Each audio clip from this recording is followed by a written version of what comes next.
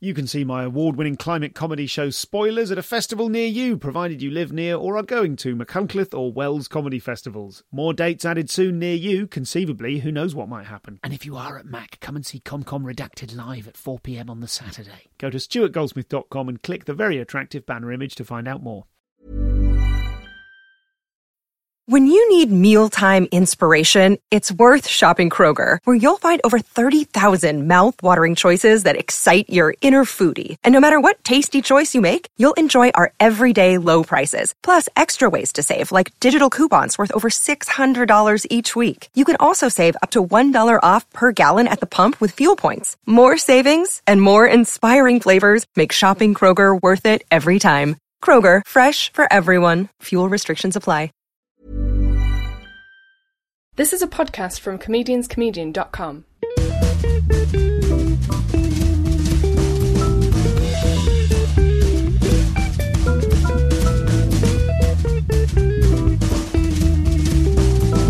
This is the Comedian's Comedian podcast.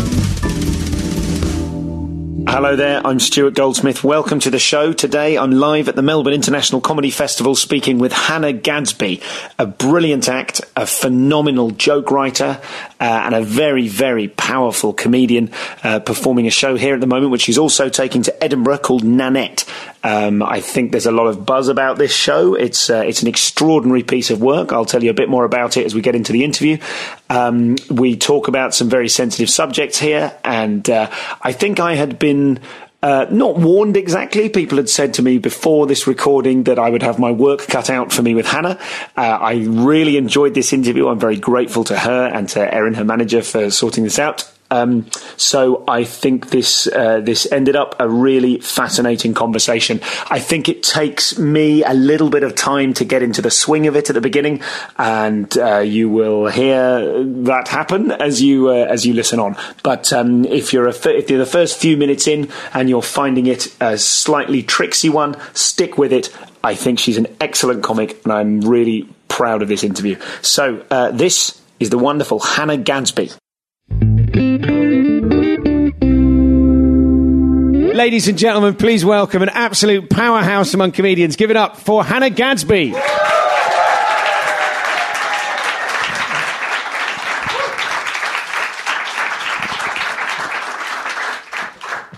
Hello. Thank you so much for coming on the show, Hannah. Hey, pleasure so far. I suppose the most sensible point to start in this quite unique conversation for me, I've never spoken to a comedian before who is planning to give up. So maybe we should start with how much truth there is in that, whether that's a solid fact that you're definitely quitting, whether you've got a date in mind to stop performing, or whether it's... I don't imagine it's a sort of a PR fluff idea. I just don't do that. There's several things going on there with that question. First of all, setting a date. I have real trouble with my own diary, and I don't understand. I miss a lot of planes, so no, I haven't set a fucking date. Just like I'll fizzle out. It's my style. I'll just stop. But your turning a phrase there was quitting and giving up. I'm stopping. Quitting sort of suggests that I haven't reached somewhere that I want to be, giving up. No, I'm pretty good. I'm on a good trajectory. I'm going up. I'm stopping. There's my lift. That's interesting. I hadn't noticed I'd done that, because something on this show that I'm fond of saying is that people complete comedy. And I'm annoyed I didn't think to say it on this occasion, probably because I'm nervous because it's my first question. But I think of people, when they stop comedy, I think of people as completing comedy, in the sense that perhaps they've got what they wanted from comedy. I get the impression from what you said about comedy in the past and what I've read, is that you perhaps haven't got what you want from comedy, and that part of the reason that you're stopping is due to frustration. Can you talk to us about the reasons behind that decision? I haven't put any pressure on comedy. I haven't laden it with my expectations. I don't want to blame comedy for failing me. It's done the best it can. We're all human. I just, I just don't think it's... doesn't have a lot of... Where do you go, after a joke? What? It's not much you can do with the joke. You laugh, and then that's it. And I'm like, I just don't think it's very fulfilling. So it's not like I haven't got what I wanted out of it. I've done very well. And I feel like I enjoy it to a point, but then also I don't flourish performing. I don't get off stage and go, whoa, I want to do that again. I don't. I have to have a nap. I often go home and have a bath. I don't, it took me a long time to work that out as well. I used to exhaust myself and have a nervous breakdown every festival. And then I thought, if I don't mingle, I'm all right. So it's just, which is not great. It's a festival, isn't it? I'm just like, oh. So I just don't think I'm cut out for it, to be honest. So I've got all I could get out of comedy. Comedy hasn't let me down. We're just not a good match. Okay. We'll come back to this in a bit, but it strikes me that for people who don't know who you are or the sort of thing that you do, strikes me that they perhaps wouldn't care. Well, I think if they're listening to this, they definitely care. Oh, good. Oh, cool. I didn't know that. I think that's fair to say. Thank you for caring. For people who care but might be less aware of your work, can you describe the sort of comedy you do or that you did? What kind of comic are you? I've got to finish the festival, so we're still doing it. Yeah. We'll talk about it in the present tense then for the rest of the interview. Yeah, and I've got to do Edinburgh. So it's this talk of quitting. It's like, we've got a long way to go. And I said quitting there. Gosh, what a hypocrite. I feel less bad now about me having accidentally said that at the beginning. Don't feel less bad.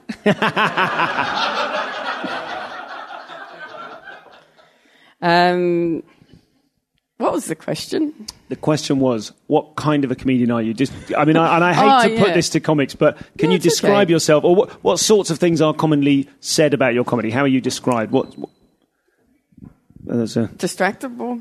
For the benefit of the listener, a door just wobbled. Sorry. I talk about my life and sort of tell stories. A lot of woe. There's a lot of woe in my shows. And I had I've had an interesting life, to do with circumstances and also the fact that I, have an interesting decision-making process, which isn't at all a decision-making process. What I do is post-event justification, and that's pretty much what my shows go. I did this thing, and I think this is why. I talk a lot about mental illness, because it's comedy, and I think we should be, none of us are happy, but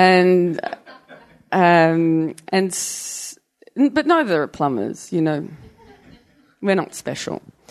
I tell stories about my childhood, which is interesting as well. Well, I think it is, and people pay money to see it, so I keep going.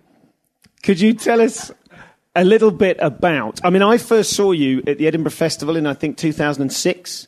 So I guess, had you won Raw and then went through to So You Think You're Funny? Yeah, I did. Yeah, I did that. Was that the right date? You were shaking your head. Did I get the date wrong? Well, no, like I said, no idea how time works. So that's me just going, let's see if you can get this. Yeah, Some I think years so, ago. 2006, yeah. And I remember I saw you doing the Map of Tassie material. Classic. It's a classic Gadsby bit. What was your experience of becoming that comic when you first started out? What did you want from comedy? What drew you into it? A friend entered me into a competition that I won, and I just kept going. I'd never held a microphone before. I'd never, had any desire to be a performer. It just seemed like a really odd thing to do. I didn't have a lot of.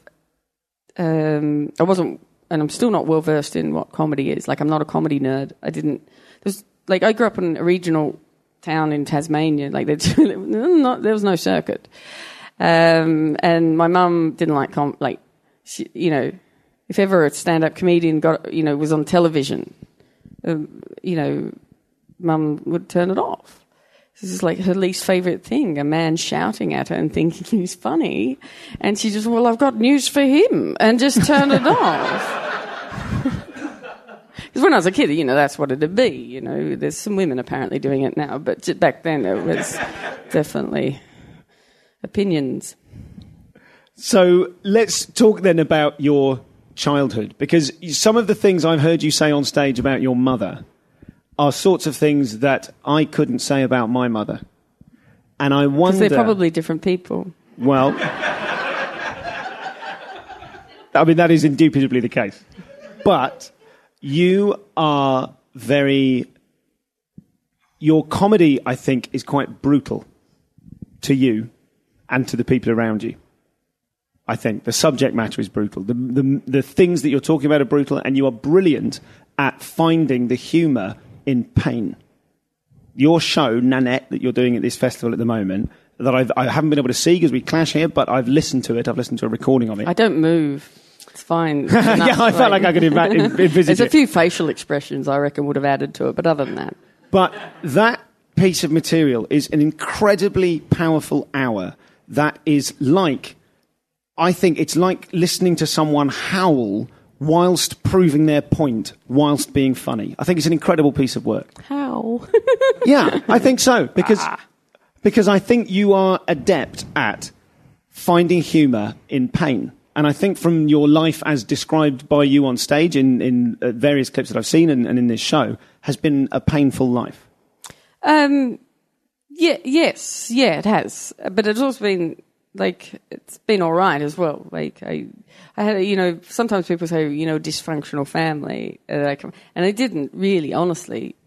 My mum is a fruit and nut bar. And I'm a fruit and nut bar. But we're different nuts. And so that meant that, there was, she was probably the worst mother for this kind of nut bar.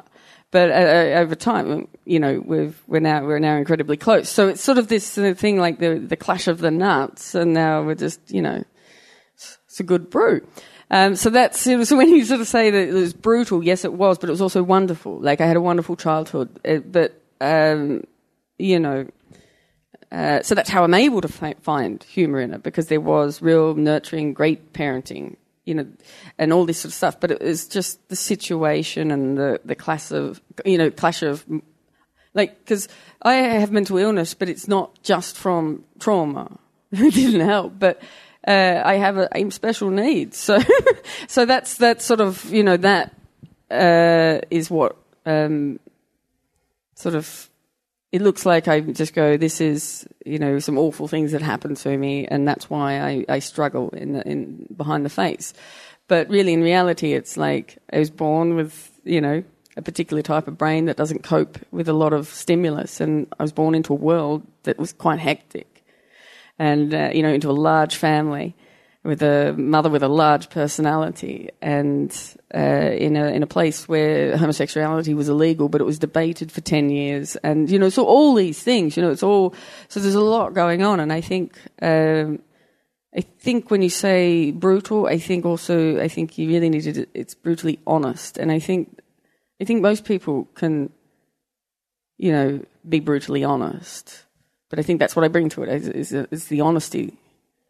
I don't, and particularly with this show, I don't pull the punches. I think in all my shows previously, people go, "Oh gosh, you're so open, you make yourself so vulnerable, and you tell these really personal things." And then this year I wrote this show, and I'm like, "Oh, the reason I didn't feel vulnerable is because I didn't finish my stories off, because they're not funny." This is something which we can. I want to talk to you about this, but one of the aspects is, like I said before, I don't want to give away too much about the show for people maybe at this festival or listening who haven't seen it or might have the chance to see it in Edinburgh. But one of the brilliant aspects of the writing, one of the many brilliant aspects of the writing, is you finding your way to that conclusion that when you've used material from your life in the past as material from your life, that's a Freudian slip, when you've used events from your life in the past as material, you only told as much of the story as was funny. So how did that feel on stage when you were originally doing that material, knowing that you were concealing elements of the story because they were too painful to be funny? Did you try to tell the whole story ever? Yeah, you learn pretty quick. You read the room. Took one trial show. I might leave that out. No, look, I mean, it's not just the nature of comedy, it's also the nature of memory. So every time I do that material, no, it wouldn't be a problem, because memory works, you remember something and the time that you remember it changes is the memory itself. So as I tell the material, that sort of almost became the memory. So it wasn't traumatic to stop the story. I wasn't there going, but they don't know. Like, it's sort of like, well, here it is. This is the story as it goes. And it sort of almost became the story, which in a way helped until, you realise you haven't dealt properly. So never really occurred to me that I was hiding something. I was just, people paid tickets. I shouldn't punch them in the guts. But I'm quitting, so I thought, fuck it, I'll leave them with a gut punch.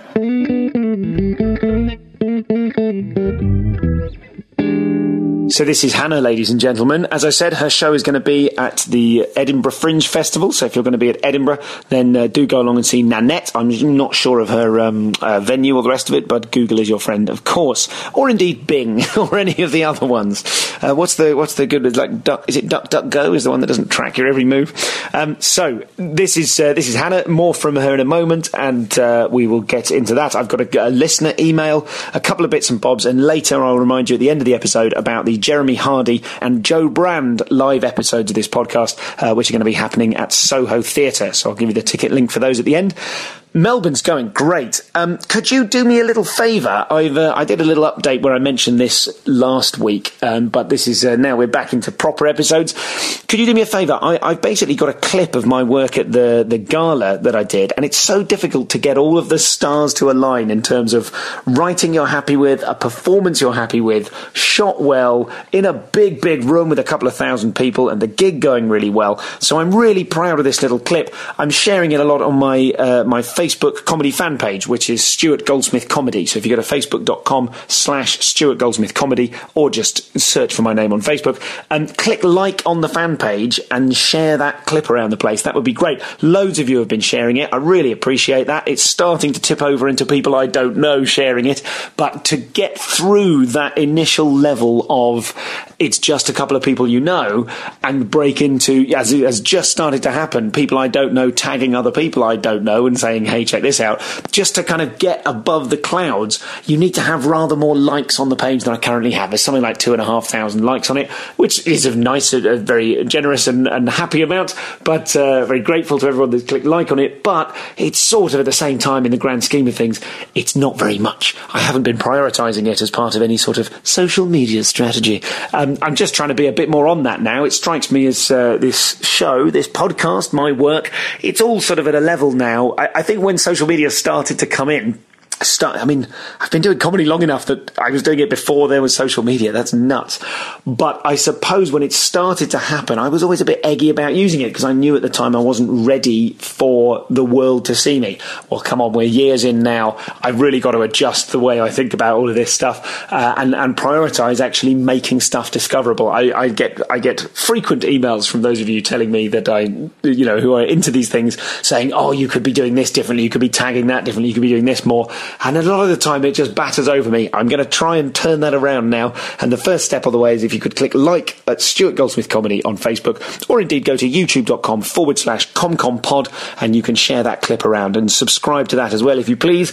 That's where you'll get various bits of, you'll get the audio from these episodes discoverable on YouTube, and I'll be putting stand-up clips there, up there as well, as and when they happen. So do me a favour. That's one of the favours you can do me. The other, of course, is alluded to by a lovely listener, Matt, who came to see the show in Melbourne, and this is what he said about it. I'm going to read a couple of paragraphs of this email because it's so pleasing.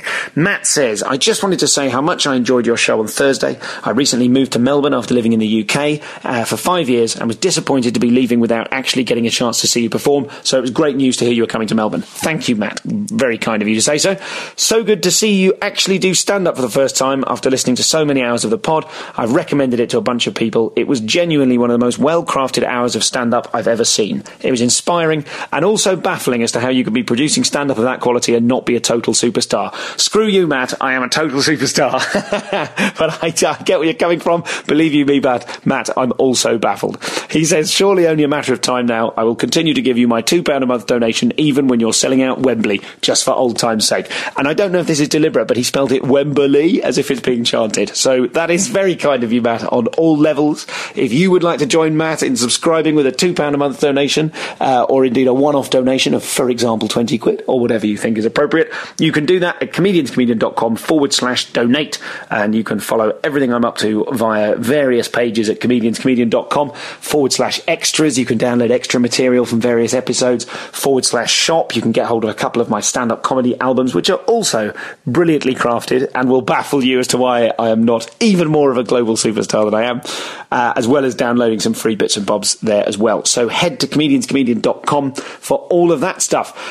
Yes, I'll talk to you a little bit more about Jeremy Hardy and Joe Brand coming up to titans of the UK comedy circuit at the end of this episode. But for now, that's all I'm going to tell you. If you are in Melbourne, do get yourself to see Nanette, and do come along and see my show, Compared to What, which is every night but Monday at the Greek Centre. Details from comedyfestival.com.au.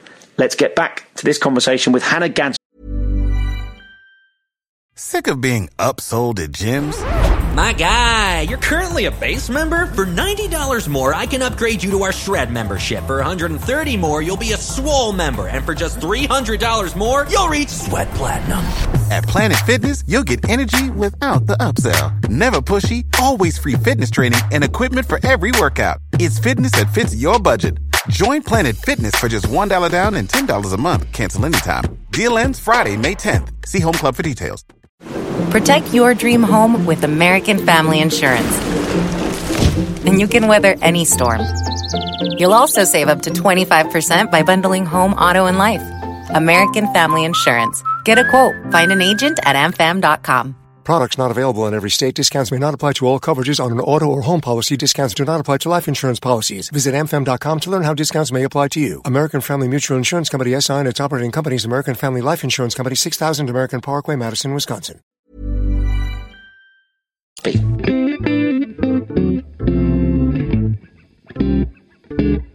So to use as an example, because we were talking about your mother, one of the most striking bits of material that I'd heard in sets that you've done that I've seen on YouTube is this idea that when you came out to your mother, she resisted and she said, "Why would you tell me that?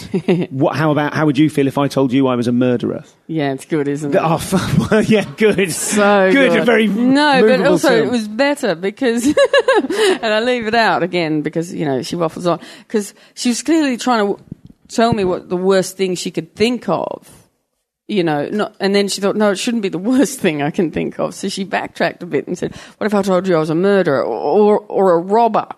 And that just makes me laugh. That's robber. Burglar, mum. It's robber. And what she was implying was, why are you telling me that you are something that's illegal? No, it's basically, it's a classic homophobic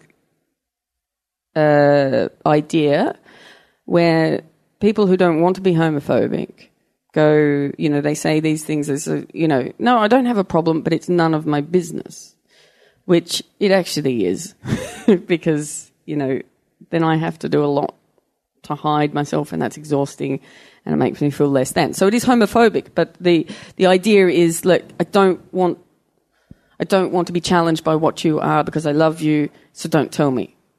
So that's what that was, and I understand that. But at the time, of course, I didn't because I was a child.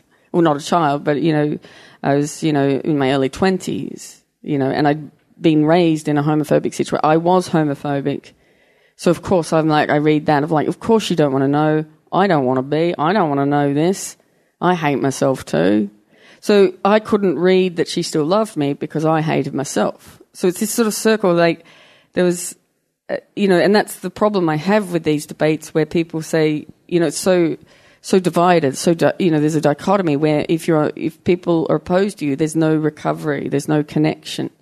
There's you're a homophobe, you're an idiot, and I always think, what do you expect from that? If you shout at someone who's a bigot, you're a bigot. What is the outcome? What is the constructive part of that? There is no constructive part of that conversation. So you're a bigot, and you're like, you're right, I am. I bet I'm going to change. I want to be more like you and just yell at people I disagree with. It's just not giving any room. And the thing about the debate in Tasmania is that people who had strongly opposing views had to live with each other.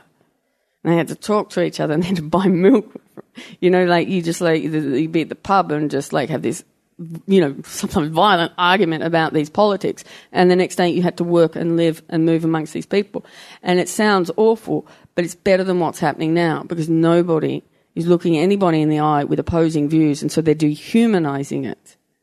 And so I feel quite strongly about finishing the stories off because my mum was a homophobe, and I know more than anyone how hard it is to you know, de-homophobe yourself, because I was homophobic and I had the most reasons not to be. So I know how hard it is to turn these cultural constructs around. So just by yelling at people, you know, oh, you're dumb and ignorant, and then broadcasting their views because it's good entertainment is just so toxic and unhelpful. From the left wing and the right wing, it's just because it's not conversation, and because it's all online now, nobody's looking anybody in the eye. And now the story we can get from Tasmania is that's what happened. People had this horrific, and it was horrific as a child to witness it because it did so much damage to me, but in the end, we have the best human right protection laws in Australia now. We have the best attitude toward gay rights because we did it as a community, a small island, a community, and then people went through this trauma and thought, we don't want to do that again. But nobody hears that story about Tasmania because they're too busy going, gosh, weren't they backwards? Weren't they inbred? And that's all I ever heard as a kid is like Tasmanians are dumb and stupid and ignorant. But they're just like the dream hipsters now. Like I grew up, I ate organic vegetables that my dad grew. He had a beard. Mum made all of our clothes. Like, fuck them. It's called being poor, you pricks. And we were good people. Like, and my parents gave me absolutely no reason to doubt their love and their consistency and structure as parents, except for that one thing. And that devastated us. That almost tore us apart. And that's not our fault. That's the conversation that the culture put up, the world around it. And we survived it. And that, that's just like, that's actually a really important story to tell. And comedy doesn't give the room for that story because look how earnest it is. But you know what? Fuck it. Because it's a positive story. It gives room for people to imagine, like, I would rather, slowly adjust and learn. But there's just shut down. There's call-out culture. People shut people down. I'm not going to listen to you. That word you used was transphobic. That word you used was homophobic. It's like, yes. But everyone's just, people are reactive and they shut down listening because people make mistakes. People do make mistakes because that's the only way you learn. It sounds like those conclusions are pretty hard won from the last 10 years of participating in the discourse. So 20 years. 20 years. Well, because it was 10 years when I was a kid. And then that was 97, they changed the laws, 1997, so I can't do maths, but it's been a long time. Okay. I'm nearly 40, I don't know. In terms of your stand-up practice, I feel like over the different gala spots of yours that I've seen, those moments where you have the opportunity to speak to, as you put it in, I think, 2012, people, I'm in people's faces. I'm in the living rooms of people that hate me. And that's an incredibly good set. And it's really confronting. And I was interested to see how your practice as a stand-up, and obviously these are tiny moments from the longer shows you've been doing, how your practice as a stand-up moved from being someone who was telling jokes about yourself and being the butt of jokes about yourself to being someone who was participating in that attempt to look people in the eye, to look an audience in the eye, and with humour obviously try to make people laugh first and foremost, but also try to actually change people. It just wasn't a practice of stand-up. I'm not a performer. Basically I have a think for a year and my show is, this is what I've thought about. And I don't have, there's not a lot of construct around, there's not a lot of filters, and that's why performance is not actually great for me because I don't have this protection. I don't protect myself. Some performers, it's like, that is a persona. But and it's part of my appeal, because I'm very real on stage. And that's because, I'm shit. at performing. I'm authentic. And so it's I don't want to let that go unchallenged. I don't want to interrupt you, but but you just did. No, I don't think I did, but now I'm interrupting you. You just interrupted me with the... I don't want to interrupt you? Sure, sorry. I thought when you said you just did, you were referring to me letting it go unchallenged. Obviously, I did just interrupt you. I'm sorry. Let's put a pin in that concept of you not being a performer and come back to it, because I would suggest you are an excellent performer, and your ability to be vulnerable is the type of performance. No, I'm just not scared. So I'm not performing.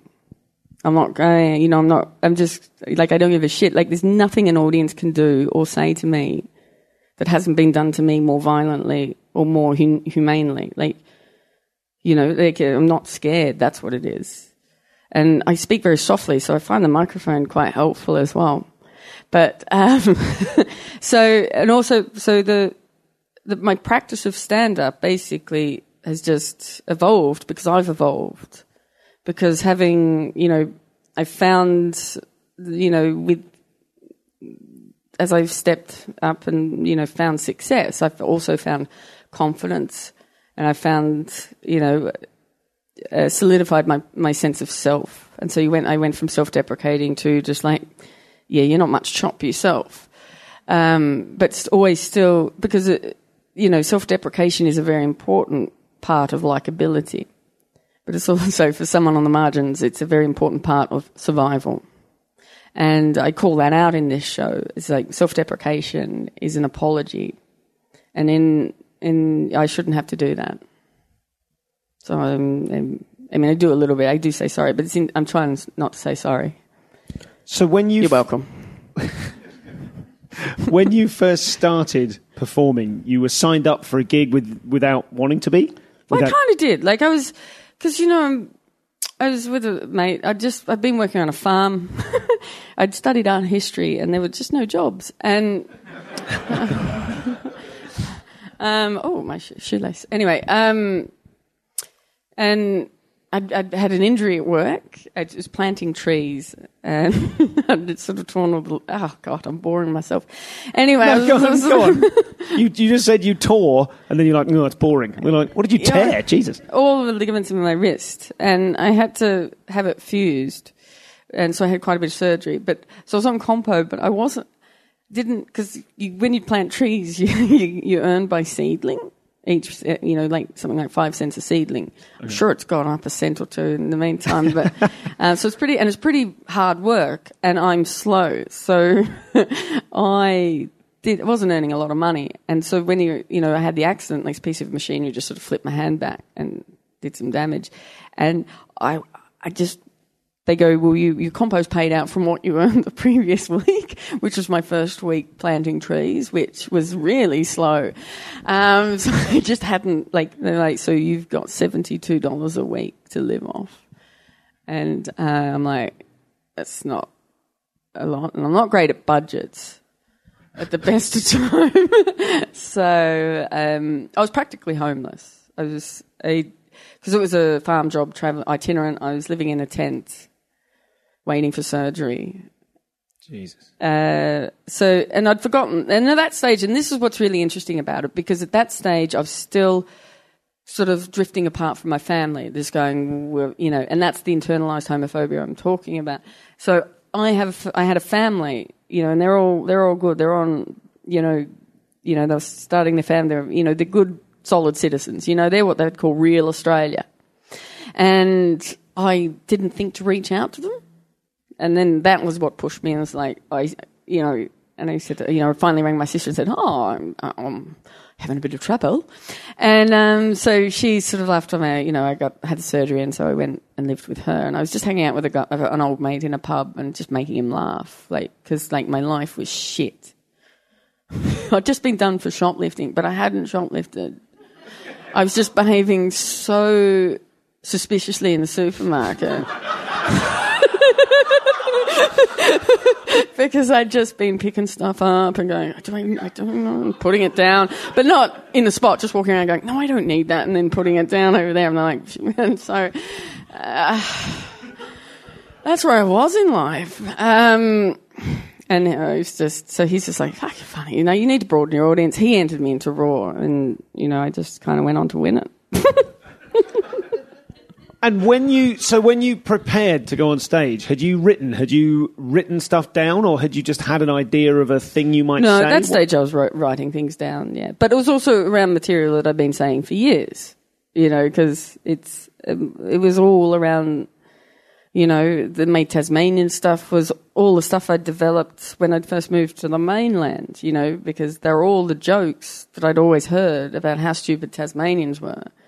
So I'd just say them before them and more charmingly, and so then people would stop expecting stuff from me. So, it was, you know, my first 5 minutes was old rope. When did you first feel like you were onto something? Was it the first gig? Did you feel like this could be an important part of my life? How early on did that? No, I think it's really hard for me to probably assess it honestly, because often I have to remind myself just how unable I was to think about my future. And that's, like, I did, because that, you know, my self-esteem was so low that I thought I don't have a future. So it wasn't like, oh, I'm onto something, could be my thing. It's like, well, I'll do that again. And it was probably, you know, I think it's when I got representation that I thought, oh, this feels better. I think I'll do, this is what I'll do. And do you feel, or did you feel, more powerful on stage or more vulnerable? Neither. I felt connected to the world, other people. Because, you know, I was very disconnected, because it's like, you know, as you'd imagine, I don't think I have to explain that.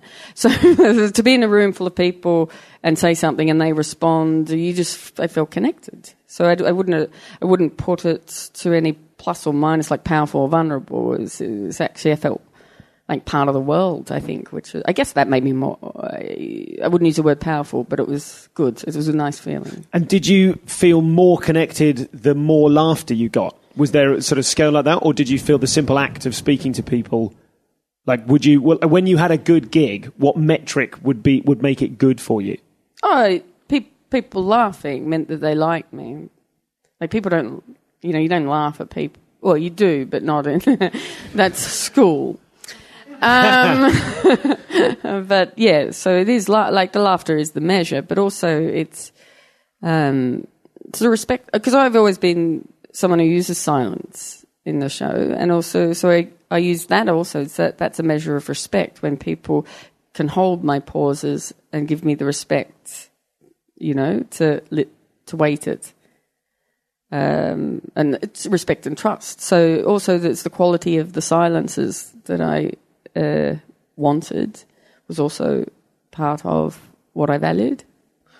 And what you said before about not being a good performer, you must recognise that you have an ability to perform. Yeah, absolutely. But it's not like, you have no idea how casual I am before I walk on stage. Like, it's just, there's no change from when I walk on and off. Like, it's, and, you know, I'm not saying it's like, you know, how cool am I? Like, I am aware that it's weird. And I feel sometimes I've pretended to be nervous. Talk to me about that. What? To who? To who? For whom? You talk about the galas, you know, backstage, you know, there's all these comics just going, you know, oh, and I'm like, yeah. I'm dead inside. Yeah, it's really. I think what I experience is post-show nervousness. Not about how did that go. I experienced the sort of nervous you know, feelings after the show. I get a bit like twitchy, like, oh, I don't know. You know, I'm nervous after. Yeah, so but that's a life lived under stress. So clearly my central nervous system is a bit, but my empathy's there because I pretend to be nervous amongst other nervous people. So when you're say you're 4 or 5 years into your career and you're motoring along, you're doing festival shows, you're starting to develop an audience. Something I've heard you say in the past is that you're sort of surprised by how accessible you are, because you've picked up an audience that is like, you're not a niche comedian. You've got a following that is, I think, for someone of your sexuality, you're very accessible. You'll have straight white men come and see your shows rather than... Yeah, I think it's beyond sexuality, though, for me as well, because I understood why I had such a quick start, a quick run, because, you know, comedy is about disruption. Basically, there's expectations and they're not met. That's funny. And so when I, you know, wander onto stage, you know, I'm this slow-moving fat lesbian from Tasmania. So people go, okay, let's, you know, it's those quick judgments that you put together there. It's like, okay, fat, well, you must be stupid because you just don't remember to stop eating. And then it's just, that's what people do, trust me. They think you think, because they also think that, you know, fat people are deaf. So that, and then, you know, slow moving in Tasmania, you know, again, stupid, backwards, you know, that sort of stuff. And lesbian, oh, you're angry. And I'm just none of those things. You know, I'm really, really intelligent. I'm really softly spoken. I'm really gentle. I'm not angry. I'm confused. You know, so that's why I had early success, because immediately I was funny, because people were like, yep, clock this. Fucking what? What even is that? And so that's what it is, you know, this quiet charm that I have. So that's, it's a lot of stuff I just said there to a question I don't remember. I think, I was talking about accessibility. Yes. So it's all those things that make me accessible. It's I'm disarming. But it does surprise me because,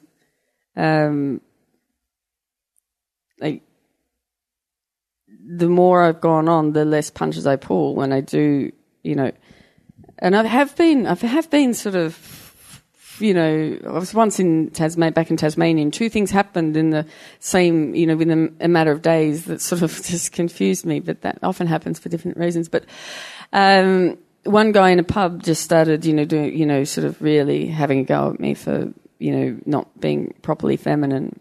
And I was with a bunch of other comedians. We're doing a roadshow thing, and they just sort of stepped in and moved on, and it was fine. And I didn't feel unsafe. I felt humiliated because I thought I'd done all this work to stop that. But then the next day I was walking down the street, and it was and this guy, the type of guy I don't trust, you know, has that energy, big energy, and, you know, aggressive, you know,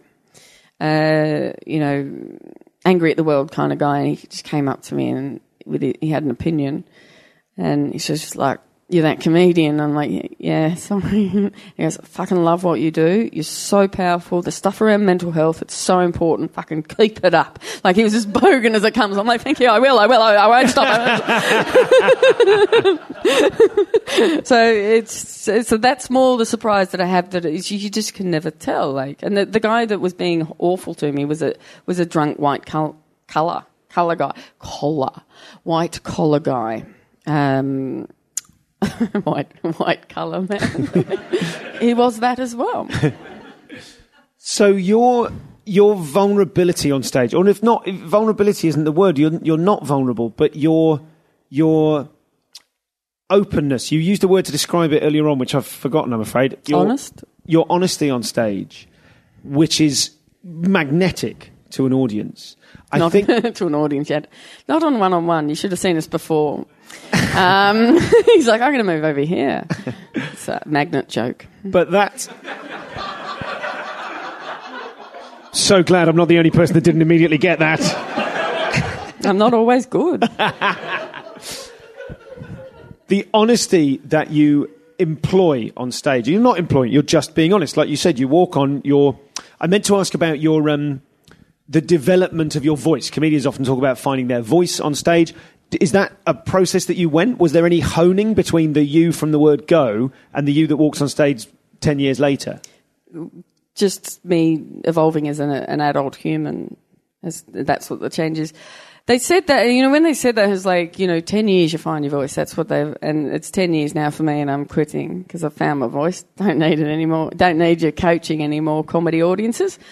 And I have found my voice, but it's not the comedic voice. I'm taking this voice in the world, so it's not, I don't feel like I found, because I had my comedic voice the moment I walked on stage. I was good, because I'd been honing it for 10, 20 years anyway.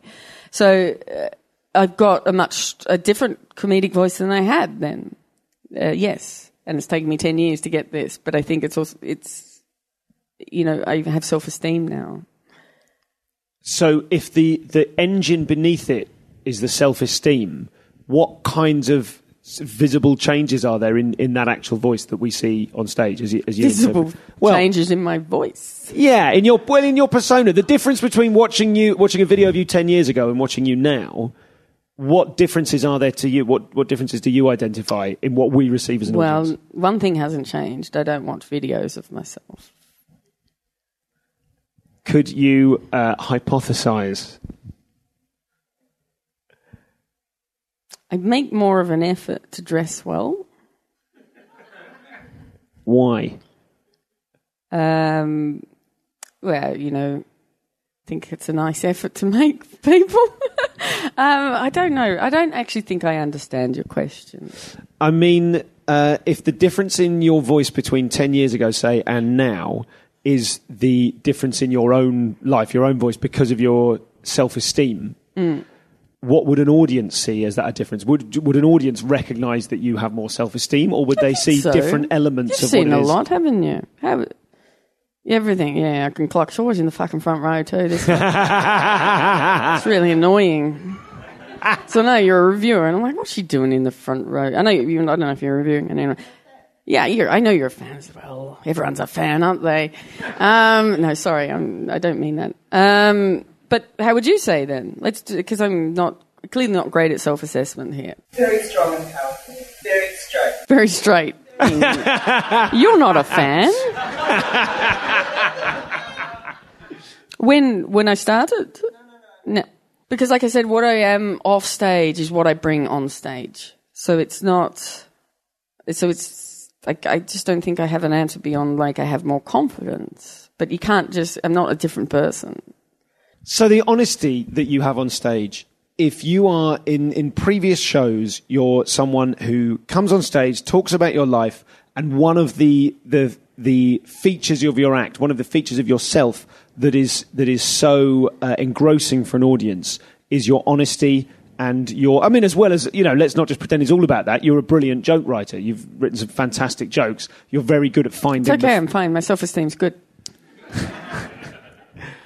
That's an interesting thing. I think I'm paying you compliments, and it's interesting that you would joke about being paid a compliment. No, you were justifying a compliment that you thought perhaps you'd missed. And I'm like, you don't have to do that. I know I'm good at jokes. It's fine. Okay. So what I wanted to ask was about, in terms of the show Nanette, when you seem to have approached that show from the point of view of, that's it, fuck it, I'm out. Now I can say what I want. Or not, it's not quite, it's something, my question is something to do with that. You always said what you wanted, and yet you seem to be saying what you want with this show in a different way, in an even more honest way. Because that comes down to less about me and more what I don't think comedy can provide me, and that is the pressure to leave with a laugh, to tell a story around the idea of jokes. I believe is an inefficient form of storytelling. So it puts the focus on the wrong, it puts the focus on the wrong part of the story. Stories need catharsis, and catharsis isn't funny. Trauma is funny. These things are funny. And by not finishing the stories off, I found the creative part of it lacking. So that's what's changed, is that now here's all the jokes. I've got all the jokes you need, but this is my worldview. And, I don't think you can have a worldview that's positive. in this world. Like, shit needs to change. So comedy's not going to accommodate that, is it? Comedy's not going to accommodate a constructive worldview because it stops for laughs. So does this open the door for you to come back to the festival next year with a storytelling show that isn't a comedy show? I mean, do you anticipate... there's loopholes, isn't there? But do you anticipate continuing to be an artist but not a comedian when you say you're stopping? I don't anticipate a lot. That's why I've had the life I've had, because I'm not good at working out what the effect of stuff is. I haven't thought a long way forward. Like I said, I'm honest. I'm honest. I have to stop doing this because it's not helping me evolve as a human. So it seems that there are two. Are you doing career planning for me now? So you're trying to help me out? What can I do? No. I'm trying to unpick the decision to stop. It sounds to me like it's coming from two places. One, that you're frustrated with the inability of the art form of comedy to articulate the things that you want to articulate, and that you are also. I mean, you talk in the show about comedy just frustrating your anxiety or generating anxiety. That's a really important point too, because also the lifestyle of comedy doesn't suit me.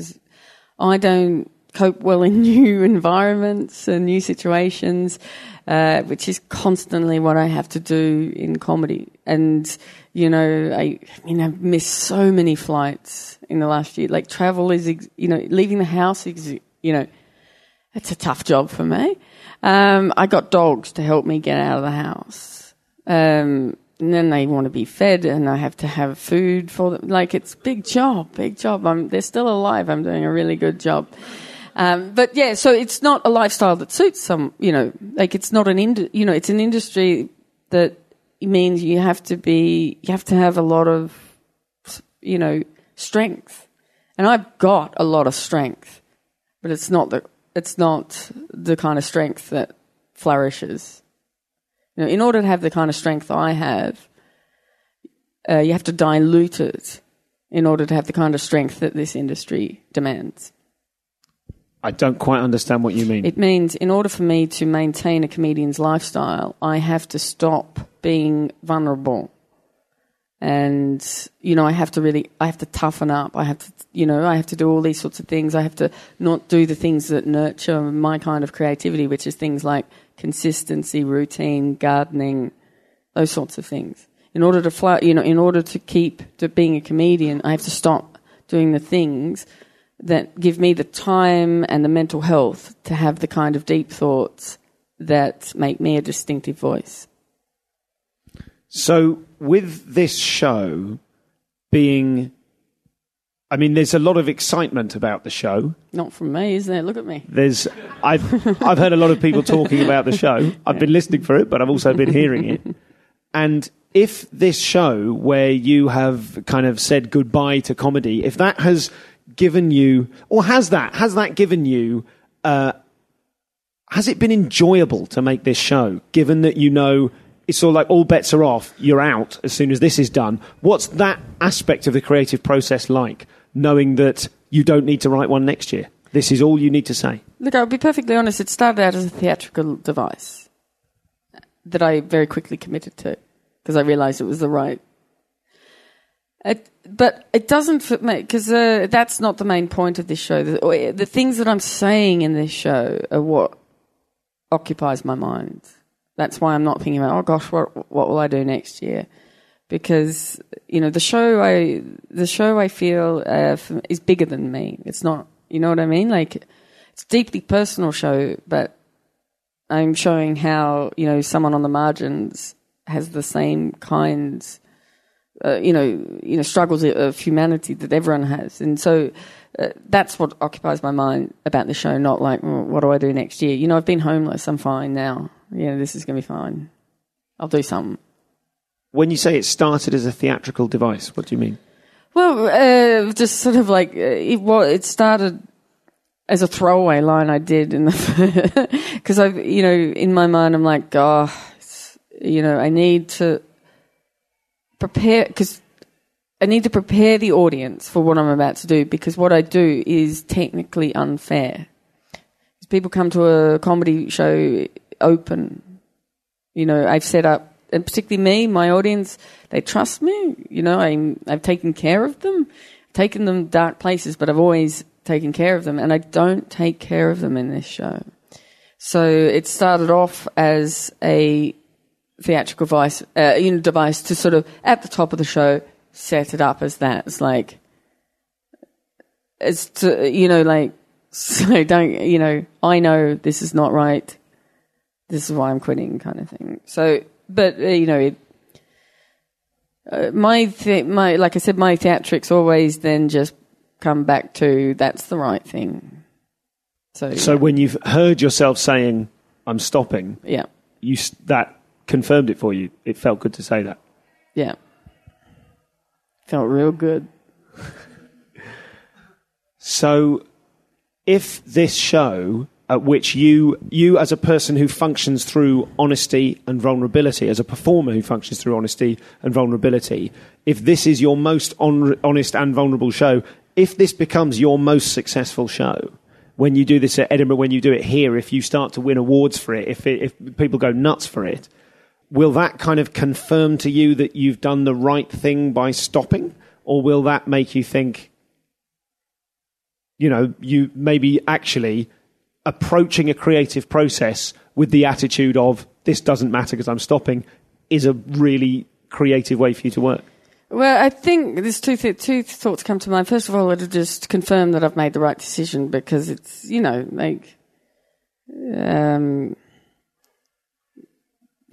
are like, it's a fully evolved show from it's the only show I could have written. If anything, if I was going to, continue doing comedy on any level, what I would do is I'd like to help nurture a more diverse sort of situation of voices. It's very white. Comedian, it's very important to be self-deprecating as a comedian, but there's not a lot of comedians from Struggle Town. There's just not. Because it's a real indulgent thing to do. And you have to have a safety net. My safety net was, couldn't get any worse. But, blessed was my white skin. But there's not a lot of diversity in comedy, and I'm a feminist in that I don't believe in equal rights. I believe in I do, sorry, but and that's all we've got time for. Okay. Fuck them. I believe that if you have a platform and you find yourself in a situation of power, which is what I have done, then it's my responsibility to then help people who don't. So, yeah, I don't see my success of this show as anything other than people are ready to actually hear stories and feel like, go on a journey from people that they don't know my experience. I've told them and it's impacted people. So I think we need to hear these stories. We need to nurture talent that comes from places that most comedians don't come from. Does your... I hate that. What a wanker. But yeah, I'll keep that in. But, How would you go about that? What sort of thing when you're talking about nurturing diversity? I touch them. Look, I don't know, but it's just I believe that there are people with talents that could connect with my voice, that can create platforms. I can't do anything on my own. I'm really bad at stuff, but I have really good ideas. So I guess that's what's going to have to happen. I don't know how that happens, but it has to happen, and I do my best to help it. Something I didn't ask you before. Are you okay if Gadsby. Are you okay to field a couple of questions from the audience? Yes. ladies and gentlemen, we've got 3 or 4 minutes left. I should have prepped you for this before, and I didn't. If anyone has a question for Hannah, feel free to ask it. I'll need to repeat it for the sake of the recording. Normally, I'd say this in advance so that we don't have a slightly eggy pause now while everyone goes, oh, I hadn't thought of anything. So I'll ask another question while you have a quick thought, and then we can fractionally overrun. How's that? Does your art meet your ideals? My microphone just met my face there. Is that a no? Oh, sorry. No, because I'm constantly reassessing, always assessing my ideals and things. So I feel like, it's given it a nudge. I don't know. Are you satisfied with this show? Does this show say everything that you want this show to say? Absolutely. I'm really, really satisfied with it. I'm really proud of this show. It must be, I would imagine, a painful process to perform the show every night. Yes and no, because it is. I have to really look after myself. I have to really make sure that I take care of myself in this show, because I don't manipulate the audience. I feel all of it on stage as it happens. But like what I said earlier, what I found as a wonderful thing about being on stage and performing is that it is connecting me to the world. And what performing this show has done is, me revealing these really traumatic moments that have just either isolated me or perpetuated my isolation. I'm now saying on stage in a form of connection. And so that's actually a really wonderful, empowering thing to do for myself. But basically, it's really advanced therapy. But also from all the, responses I've got from people, like I said, it's bigger than me. Like, I'm saying things to people who are, their own experiences. They're not heard. And then, they don't, some of them said, I didn't realize that's what I thought, but that's what I thought. That's how I feel, so, no, like I said, the fact that it is connecting me, and it is, I hear, I get messages from people who've, had similar isolation issues. That's like, it's good. It's good. It's made me feel, not like powerful is a weird word, but it's made me feel like I'm being constructive, and I feel proud of that. Thank you. That's kind of an excellent place to end, and we have literally 1 minute. Question, don't we? If anyone has a question, it sort of would be better if no one had. Oh, sorry, I'm joking. Go ahead. Just a quick one. You said you'll be stopping comedy. Will you be continuing acting? Well, that again is, I'm not acting when I act. You referring to Please Like Me? Yeah, I'll remind you, I played a fat, depressed lesbian called Hannah. There's not a lot of roles out there. I didn't even get like a walk-on spot on Wentworth. Like, they're not.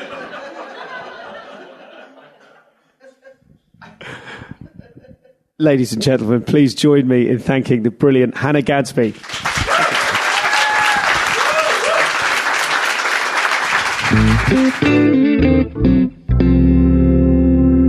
So that was Hannah. I enjoyed that enormously. That wasn't the easiest interview I've ever done, not just due to the complexity of some of the material, the emotional weight of some of the things we were talking about. I think I was on the back foot for a lot of that interview, as you probably heard, but I'm really proud of it. I think we got some really good, substantial stuff out of that. So thank you very much to Hannah for coming along. Thanks to everyone here at Live Nation as well. I'll do a proper, when I finish the run proper, I'll do a proper thank you shout out. But thanks for Tom to coming along, Gabe who teched that episode, Daryl as ever who's putting it together for us, and also celebrity comedian pal of mine who was in the room. Thanks to you.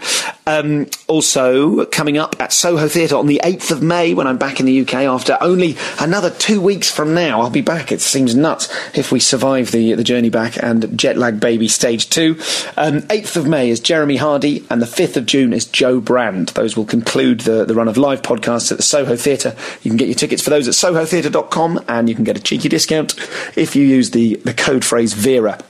Capital letters VERA.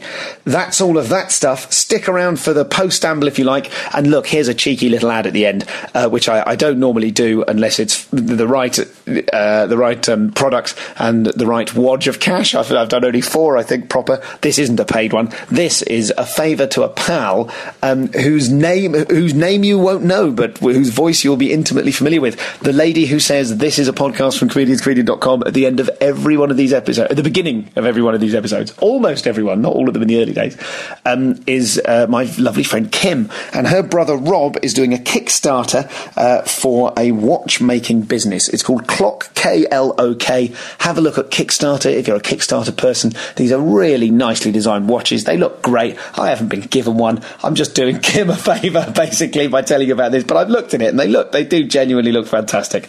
So if you would like, if you're a Kickstarter fan, if you're one of those Kickstarter account people that like to help other people make things happen, this looks like it's worth your time. KLOK, Clock Watches on Kickstarter. Have a little search of that. That's all from the episode proper. If you stick around for the post-amble, I will talk to you in just a moment. Bye for now. Oh, hello everybody. I feel like it's been a good few weeks since I did a proper post-amble. I'm not going to go on forever, but there's a couple of things I wanted to talk about.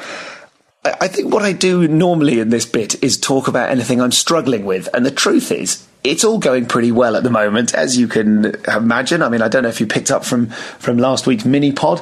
I won Best New Show at the Leicester Comedy Festival for the show that I'm taking to Edinburgh this year. It's not all officially... Well, the show itself isn't finished, as you'll remember. That was Leicester. That was, what was it, February or something? So it was a new stuff from Notes with loads of bits and bobs, and all of the stuff is now better. I've been running it in at odd little spots and stuff at Melbourne, and of course, if you come to see the live tour, which, oh God, I haven't even mentioned that again. I'll tell you a bit more about that in a sec. If you're coming to see the live tour, if you've seen that before I left for Australia, you will have seen in the second half, often, if there was the opportunity for a second half, it's that stuff. So all of the stuff about the manticore and the food pouches and swimming, teleporting across the room, even that bit that I've only did it in Bristol and in Leeds about the bit when you use your hand to close the eyes of a corpse in a film. That bit, Jesus Christ, that took the roof off a gig last night. So that wasn't even in the preview in Leicester. So, I mean, I'm so thrilled that a show in the kind of mid stages of creation. And if you remember sort of September, October last year, I was talking to you about how, as a test, I was going to try to not write any new jokes September to December, or September to November, but make a note of everything I thought funny, but put no pressure on myself to write.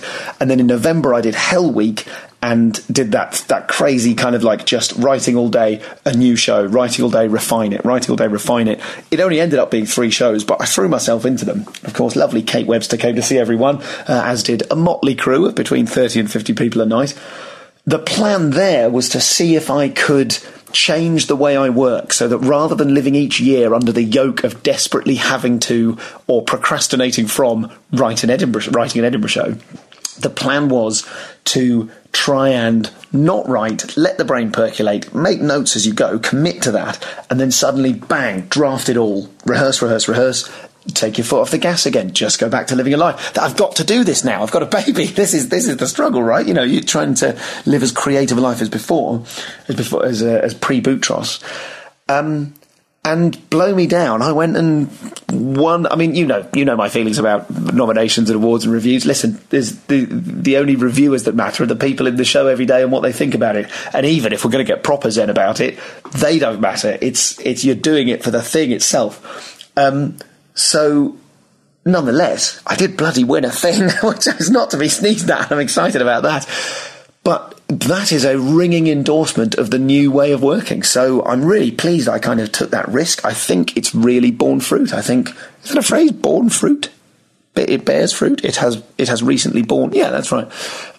So basically, it seems to have worked. I'm really, really excited about that. When I get back to the UK in a couple of 3 weeks' time, I will be back on tour. I'll be in Aldershot.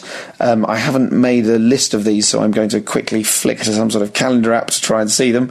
But I get back. Aldershot is on the 26th of April. That's selling really well. I hope that one will sell out. I'm going to be at the Secret Welsh Comedy Festival with a new material, with an award-winning new material show, no less, and a special episode of Redacted, which won't be an episode. It'll be a non-recorded thing. So if you're at the Secret Welsh one, do jump in on that. And then I'm going to be in Northampton on the 5th of May, Cambridge on the 6th. I know this is a post-app, but I've just remembered that I've got to tell you this stuff. Sheffield, I'm going to be at the Lescar on the 11th. That's going to be glorious. Then I'm going on my stag do. And one day after my stag do, I'm on tour in Cardiff at Chapter on the 16th, and then I'm around and about. I'm looking after the Boyle weekend while my missus goes on her hen do, and I had to be in a weekend at a fantastic comedy club to do that, but it is important that it is not all about me. And then on the 26th of May, I'm on tour in Hemel at the theatre. Is it the Clock? That's Milton Keynes, isn't it? What's it called in Hemel? The old town hall in Hemel. Brilliant. Played it last year. Fab. Then I'm at Warwick Arts Centre, which is a proper homecoming gig. If you knew me in the Midlands back in the day, I'm at Warwick Arts Centre on the 27th of June. And then it's that week of Soho Theatre. It's the tour from the 29th. I hope these dates all fit up because I'm in Australia and my clock's shifted forward by 12 hours. But I think I'm telling you the right dates. Basically, if you recognise the name of the town and you're near the town, go and check out the dates at comedianscomedian.com/tour. And then it's the week at Soho Theatre. So that's all still very much happening, and not at Soho, but at most of those other dates I mentioned. In the second half, you'll be able to see that award-winning new material cockabout, which I now hopefully don't screw up by getting precious about what the stuff was that won the thing. This is how you can trip yourself up. It's my second festival here with a baby. It's my second festival with a baby. Obviously, the Boutros was around for Edinburgh last year.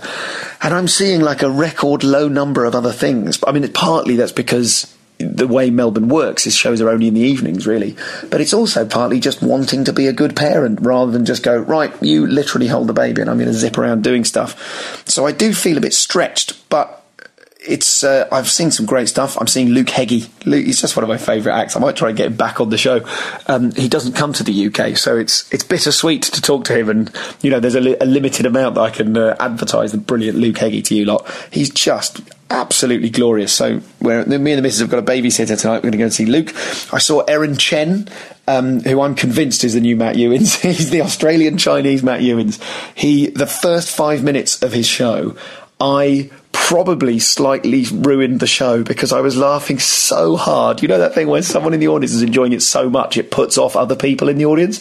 As a comedian, it's a nightmare to deal with because you can't tell someone to laugh less hard, but at the same time I can always smell like a ripple of the rest of the crowd going, it's not that funny, and then going off the show. I don't know if I did that. My point is simply that, Jesus Christ, I was crying laughing for the first 5 minutes of that show, and there was some brilliant stuff throughout it, but holy hell, what an opener. So I'm seeing stuff. I saw Tom Walker. He was fantastic. Luke tonight. I'm going to try. I've seen Auntie Donna. You don't need me to tell you about Auntie Donna. They're going to be they're officially now the second live podcast here on the 22nd of April. So if you are in Melbourne, get your tickets for them. That's sort of all of it, really. I don't need to bang on any more than I have already. But I really enjoyed that. I really was affected by Hannah Gadsby's show. I think she's going to storm Edinburgh this year, and you should get in quick. It's just one of those pieces of work where, a bit like Richard Gadd's show last year, when everyone just suddenly went, holy hell, and it feels like it explores the form, or it does something with the form in a different way. So check out Nanette.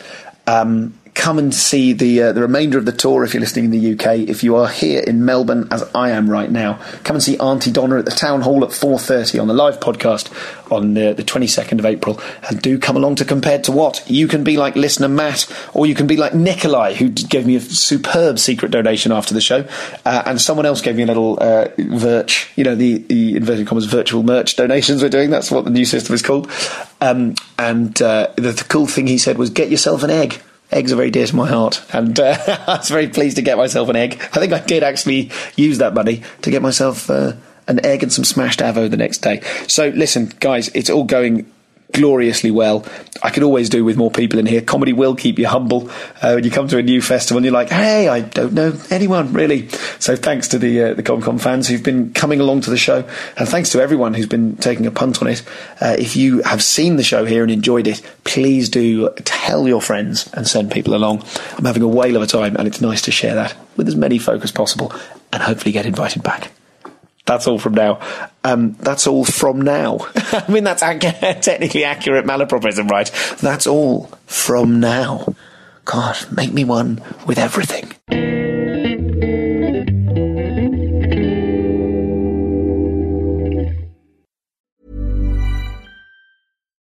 Hey, Drew Scott here, and I'm Jonathan Scott, reminding you that life's better with a home policy from American Family Insurance. They can help you get just the right protection at just the right price and help you save when you bundle home and auto. Kind of like Goldilocks and the Three Bears. It'll be just right for you. We love a custom build. American Family Insurance. Insure carefully, dream fearlessly. Get a quote and find an agent at amfam.com. Products not available in every state. Visit amfam.com to learn how discounts may apply to you. American Family Mutual Insurance Company, SI, and its operating company, 6000 American Parkway, Madison, Wisconsin.